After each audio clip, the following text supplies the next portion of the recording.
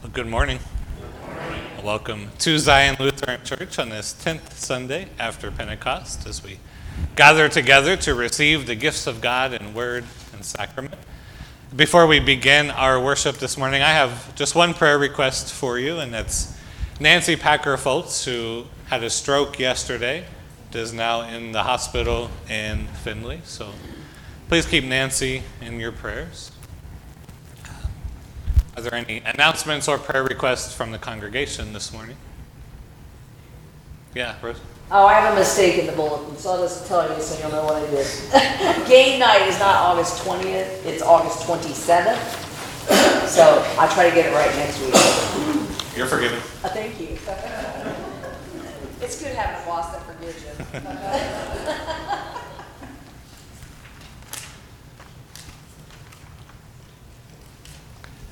All right. If there are no other announcements, I'll invite you to take a moment to prepare your hearts and minds for worship as we listen to the prelude.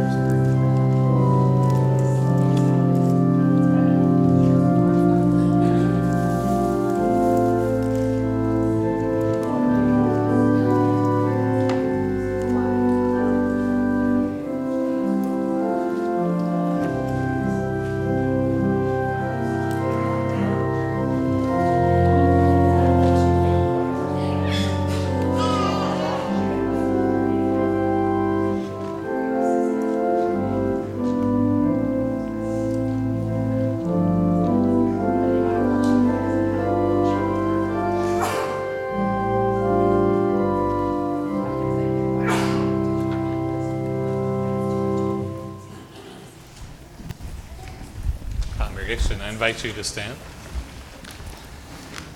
In the name of the Father, and of the Son, and of the Holy Spirit. Amen. Almighty God, to whom all hearts are open, all desires known, and from whom no secrets are hid, cleanse the thoughts of our hearts by the inspiration of your Holy Spirit, that we may perfectly love you and worthily magnify your holy name, through Jesus Christ our Lord. Amen. If we say that we have no sin, we deceive ourselves and the truth is not in us. If we confess our sins, he who is faithful and just will forgive us our sins and cleanse us from all unrighteousness. Let us confess our sin in the presence of God and of one another.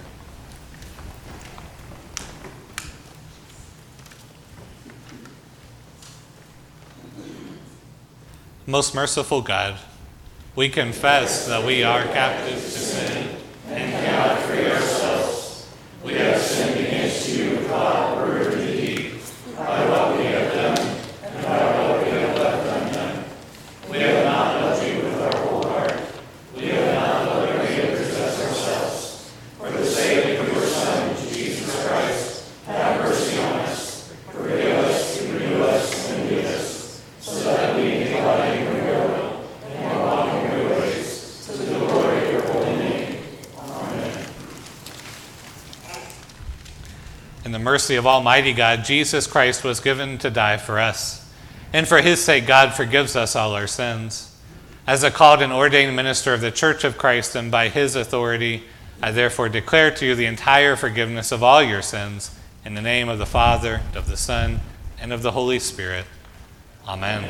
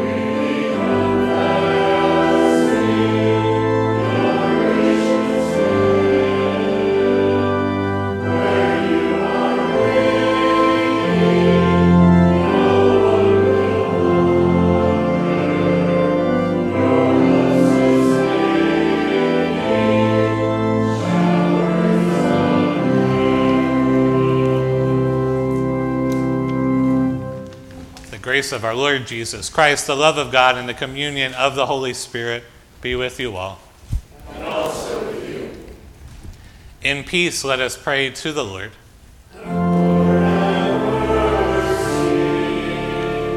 For the peace from above and for our salvation, let us pray to the Lord.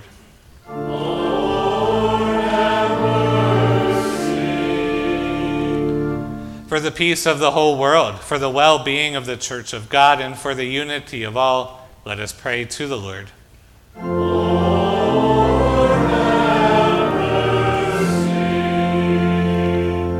For this holy house, and for all who offer here their worship and praise, let us pray to the Lord.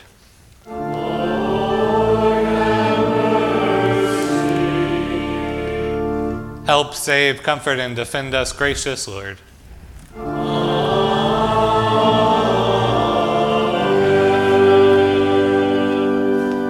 Glory to God in the highest, and peace to God's people on earth.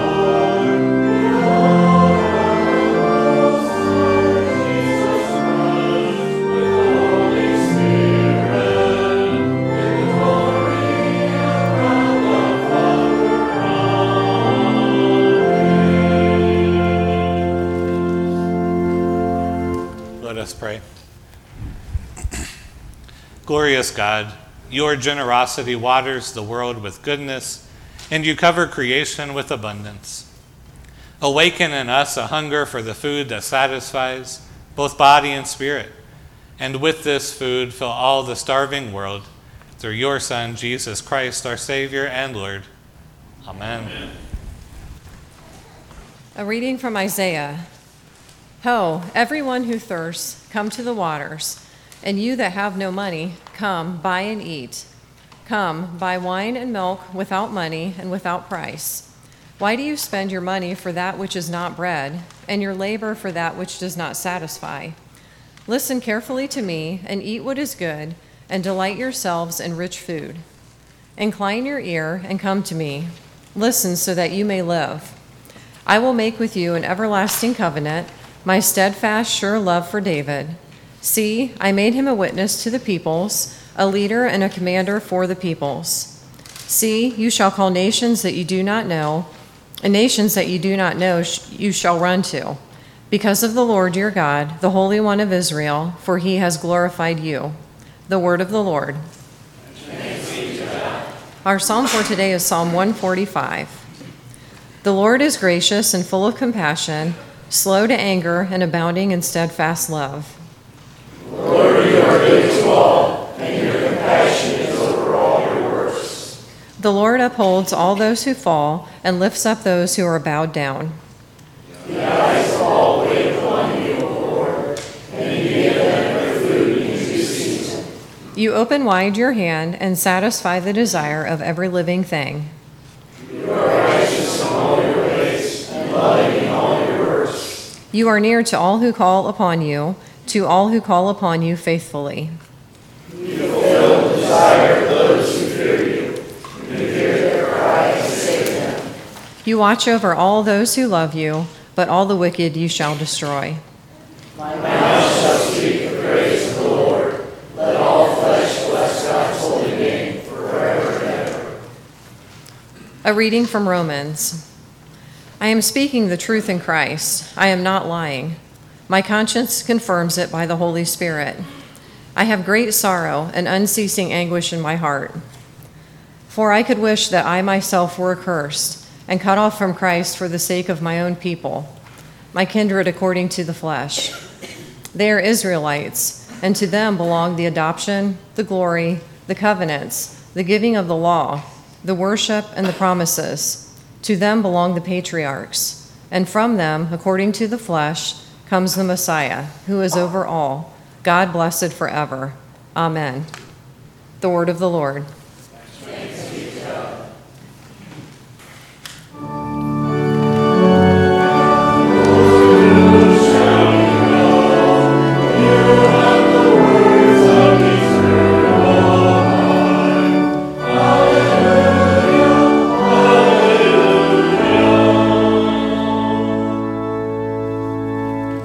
The Holy Gospel according to St. Matthew. Now when Jesus heard about the beheading of John the Baptist, he withdrew from there in a boat to a deserted place by himself. But when the crowds heard it, they followed him on foot from the towns. When he went ashore, he saw a great crowd, and he had compassion for them and cured their sick. When it was evening, the disciples came to him and said, "This is a deserted place, and the hour is now late. Send the crowds away, so that they may go into the villages and buy food for themselves." Jesus said to them, "They need not go away. You give them something to eat." They replied, "We have nothing here but 5 loaves and 2 fish." And he said, "Bring them here to me."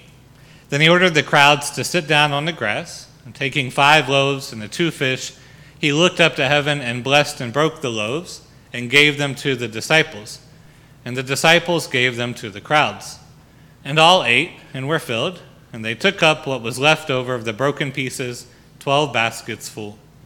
And those who ate were about 5,000 men, besides women and children. The Gospel of the Lord. Praise to you, Lord Christ. I invite you to be seated. In the name of the Father, and of the Son, and of the Holy Spirit. Amen. Well, we've been working through the book of Romans and the lectionary readings this summer. And so the last 3 weeks we looked at Romans chapter 8. And Romans chapter 8 is the chapter I argued that you should bookmark. It's the chapter that you will want to return to over and over again in your life. It's a chapter that's full of the promises of God. God's promises to you that you are his child and that nothing will separate you from his love. And salvation itself is to place our faith into these words of promise. For the promises themselves rest on what Christ has done for you. And now in Romans chapter 9, which we get this morning, St. Paul anticipates an objection from his original audience.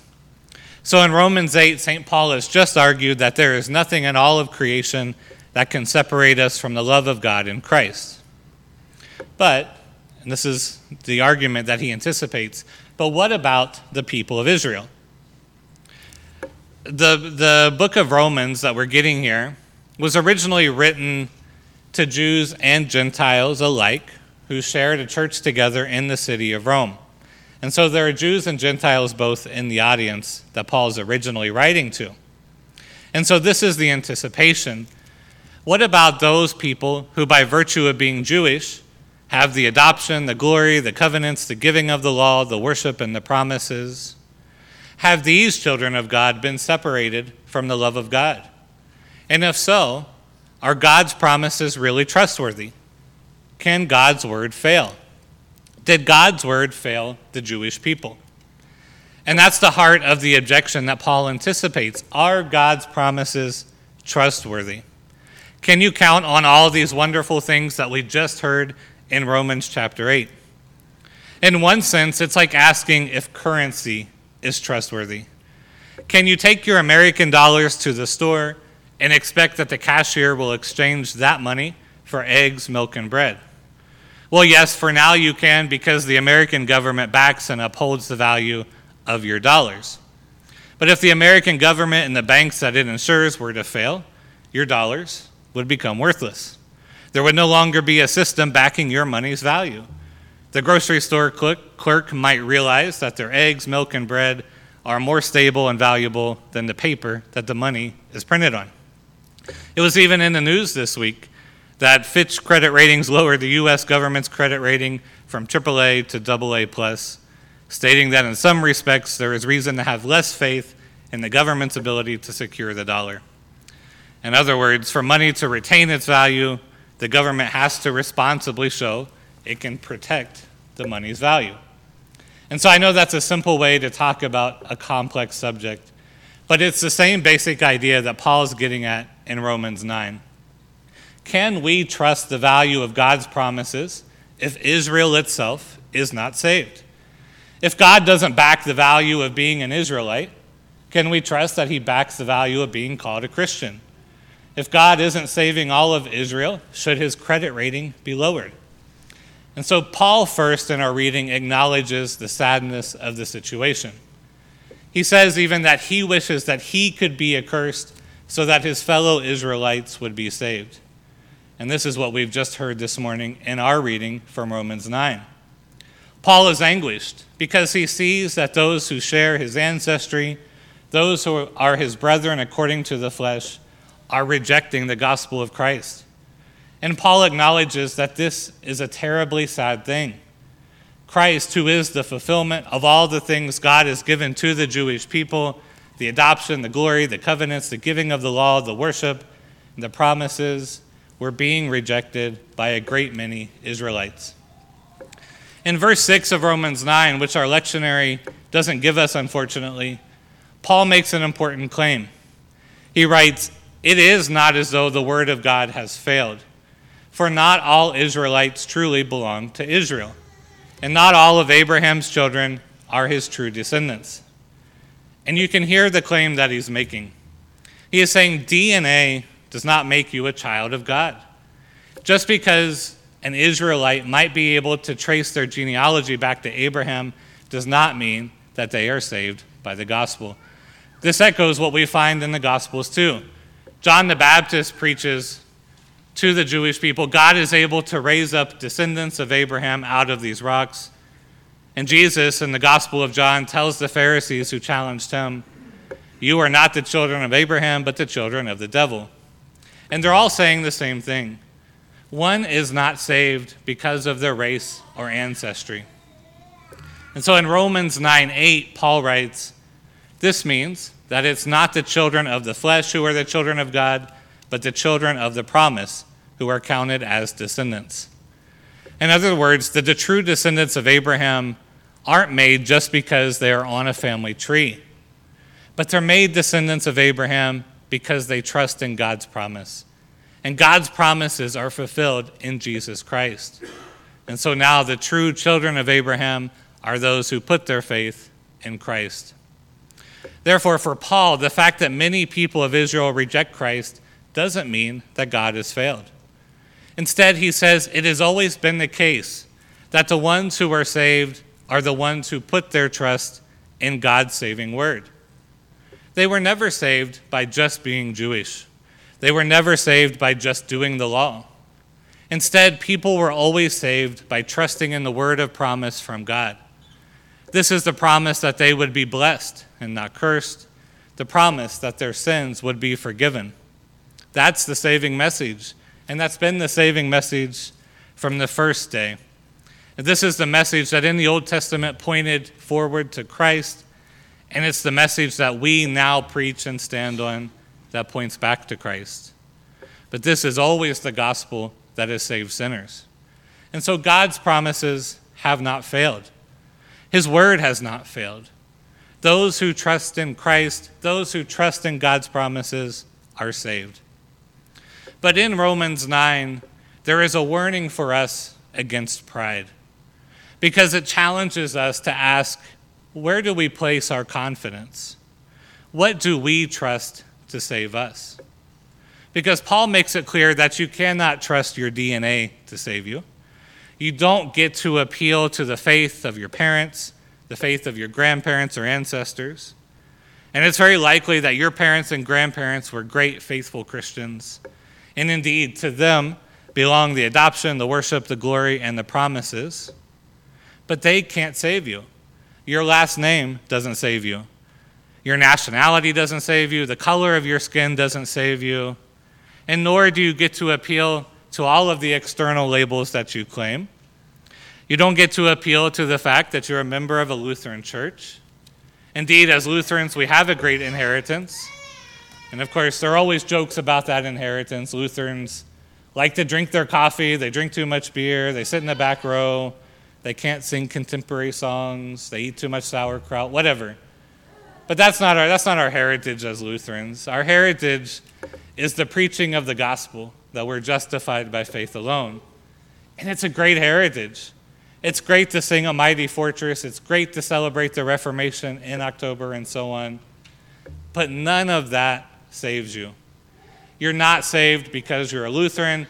You're not saved because your name is on church rolls. You're not saved by coming to church. You're not saved by being a good, decent person. What saves you? Well, nothing but trusting in the promises of God found in Jesus Christ. That's it. And that's what St. Paul would have us take from Romans chapter 9. Your confidence, your boasting, your trust must be in Christ and nothing else, because only Christ can save you. Only Christ can satisfy your soul. Only Christ satisfies body and spirit, as we read in the feeding of the 5,000. And it is Christ himself who guarantees God's promises to you. We talked about how the American government backs the value of our currency. Well, what backs the value of God's promises to you is Jesus Christ. He became flesh for you, he died for you, and he was raised from the dead for you. And that's how we know that God will never go back on his promises to you. That's how we know that God's promises will not lose their value. God's promises are based on the person of Jesus Christ, and they're given to you in Christ. God will not go back on them because he is not going to go back on his very own Son. He's not going to go back on his very own word. And so then we put our confidence in Christ alone, because he will not fail us. Amen.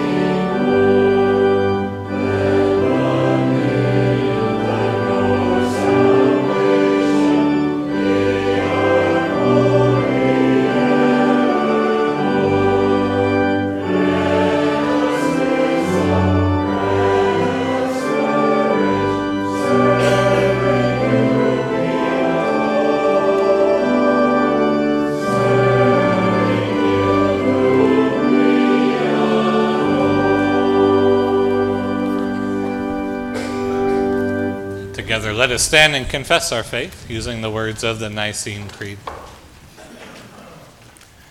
We believe in one God, the Father, the Almighty, maker of heaven and earth, of all that is seen and unseen. We believe in one Lord Jesus Christ, the only Son of God, eternally begotten of the Father, God from God, light from light, true God from true God, begotten, not made, of one being with the Father. Through him all things were made. For us and for our salvation, he came down from heaven, was incarnate of the Holy Spirit and the Virgin Mary, and became truly human.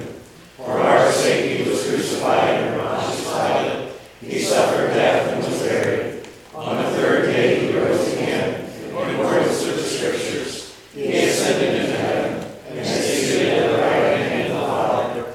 He will come again in glory to judge the living and the dead, and his kingdom will have no end. We believe in the Holy Spirit, the Lord, the giver of life, who proceeds from the Father and the Son, who with the Father and the Son is worshipped and glorified, who has spoken through the prophets. We believe in one holy Catholic and Apostolic Church. We acknowledge one baptism for the forgiveness of sins. We look for the resurrection of the dead and the life of the world to come. Amen. Let us pray for the whole Church of God in Christ Jesus and for all people, according to their needs. Father, your steadfast love is gracious and overflowing. Teach your people to look to you in every need, to be thankful for everything that you give them, and to know that no danger, trouble, or hardship can ever separate them from your love in Christ Jesus. Lord, in your mercy. Father, we give you thanks that you have blessed us beyond what we deserve and given to us your church. And so we ask that you would bless all pastors, all church workers, and all teachers in their service to us in your holy name. And bless those who now consider and prepare for church work and vocations. Lord, in your mercy. Father, your Son miraculously fed the 5,000 and satisfied them. We thank you for all you do to provide support for our bodies and lives. And so make us content with what you give, that we may not covet or turn elsewhere for what comes from your hand alone. Lord, in your mercy. Father, we are richly and daily surrounded with your love and care. Give us eyes to see your mercies new every morning, and grant us grateful hearts that we have received. We may also generously share with the needy and with your church. Lord, in your mercy. Father, you daily bless us with abundance and with freedom. Bless those who defend us from our enemies, who serve us in government, and who protect us in our communities. Be with our President Joseph, our Congress, our Governor, Richard Michael, our judges and magistrates, that they may discern the right path and lead us with honor and integrity. Lord, in your mercy. Father, visit us in your compassion. Deliver the sick from their infirmity, the troubled from their afflictions, and the grieving from their sorrow. Especially, we lift up to you Nancy, Jim, Matt, Charlie, Jane, Lynn, Carol, Eileen, Nancy, Jamie, Martha, Brandy, Marilyn, Virgil, Tony, Carolyn, and Amanda. And may all who cry to you receive grace according to your compassionate will. Lord, in your mercy. Father, your steadfast love and mercy are forever, but our faith is tested daily. Give us strength and endurance that we may not despair, but have confidence in your grace within your word and sacraments. Lord, in your mercy. O Lord, let us seek you while we may be found, call upon you in the day of salvation, and be prepared by your mercy for the day of judgment. Through Jesus Christ, your Son, our Lord, who lives and reigns with you in the Holy Spirit, one God, now and forever. Amen. And now the peace of the Lord be with you always.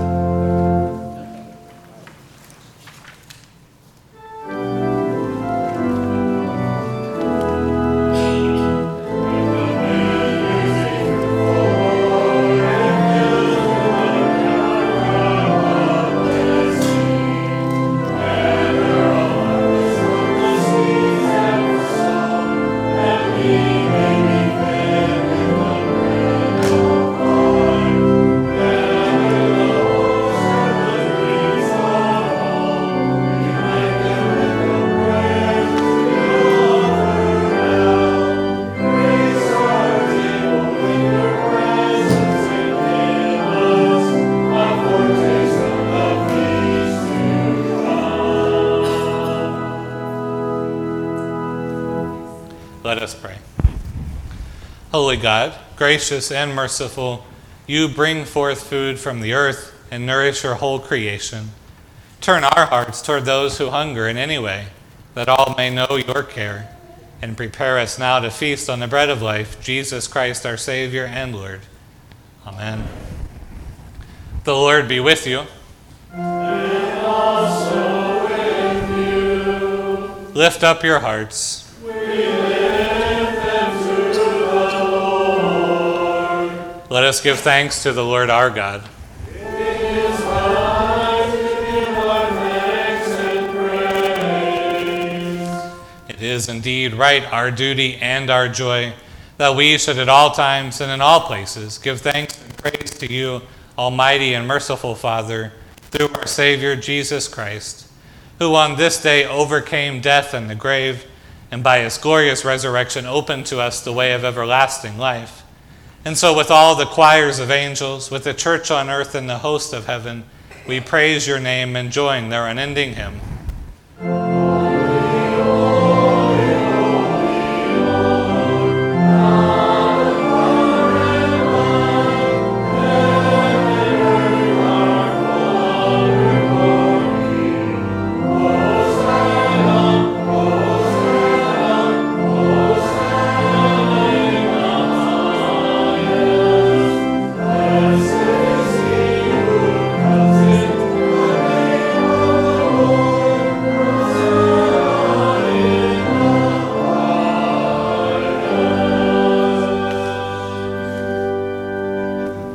Holy, mighty, and merciful Lord, heaven and earth are full of your glory.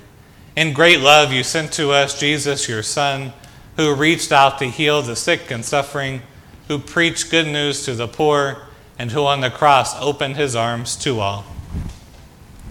In the night in which he was betrayed, our Lord Jesus took bread and gave thanks, broke it and gave it to his disciples, saying, "Take and eat, this is my body given for you.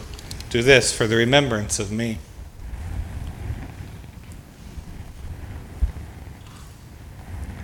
Again, after supper, he took the cup, gave thanks, and gave it for all to drink, saying, "This cup is the new covenant in my blood, shed for you and for all people, for the forgiveness of sin.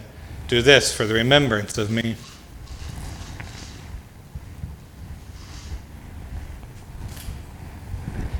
Remembering, therefore, his death, resurrection, and ascension, we await his coming in glory. Pour out upon us the spirit of your love, O Lord, and unite the wills of all who share this heavenly food, the body and blood of Jesus Christ our Lord, to whom with you and the Holy Spirit be all honor and glory, now and forever. Amen. And Lord, remember us in your kingdom and teach us to pray. Our Father, who art in heaven, hallowed be thy name. Thy kingdom come, thy will be done, on earth as it is in heaven. Give us this day our daily bread, and forgive us our trespasses, as we forgive those who trespass against us. And lead us not into temptation, but deliver us from evil. For thine is the kingdom, and the power, and the glory, forever and ever. Amen. And taste and see that the Lord is good. Thanks be to God.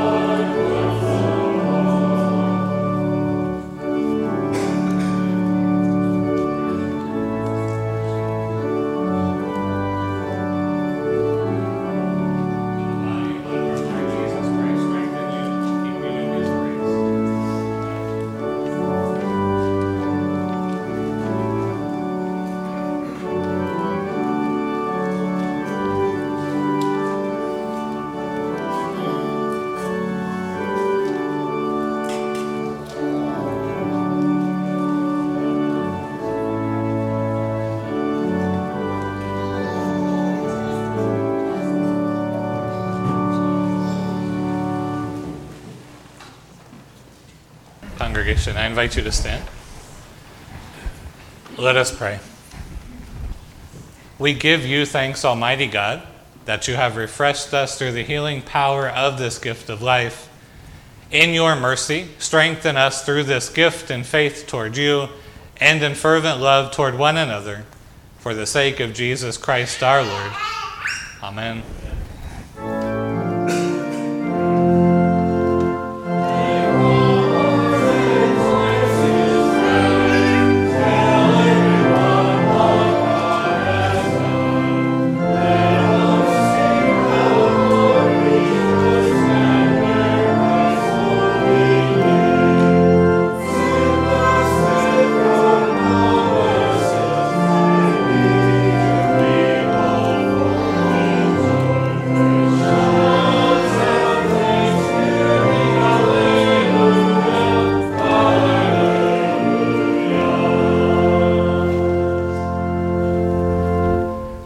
Almighty God, Father, Son, and Holy Spirit, bless you now and forever.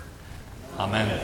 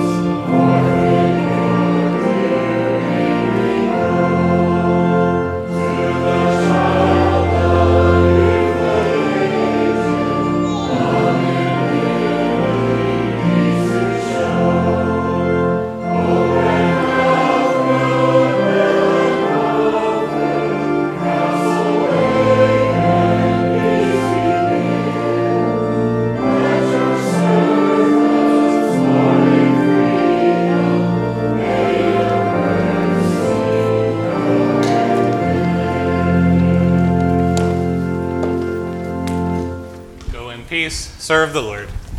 Thanks be to God.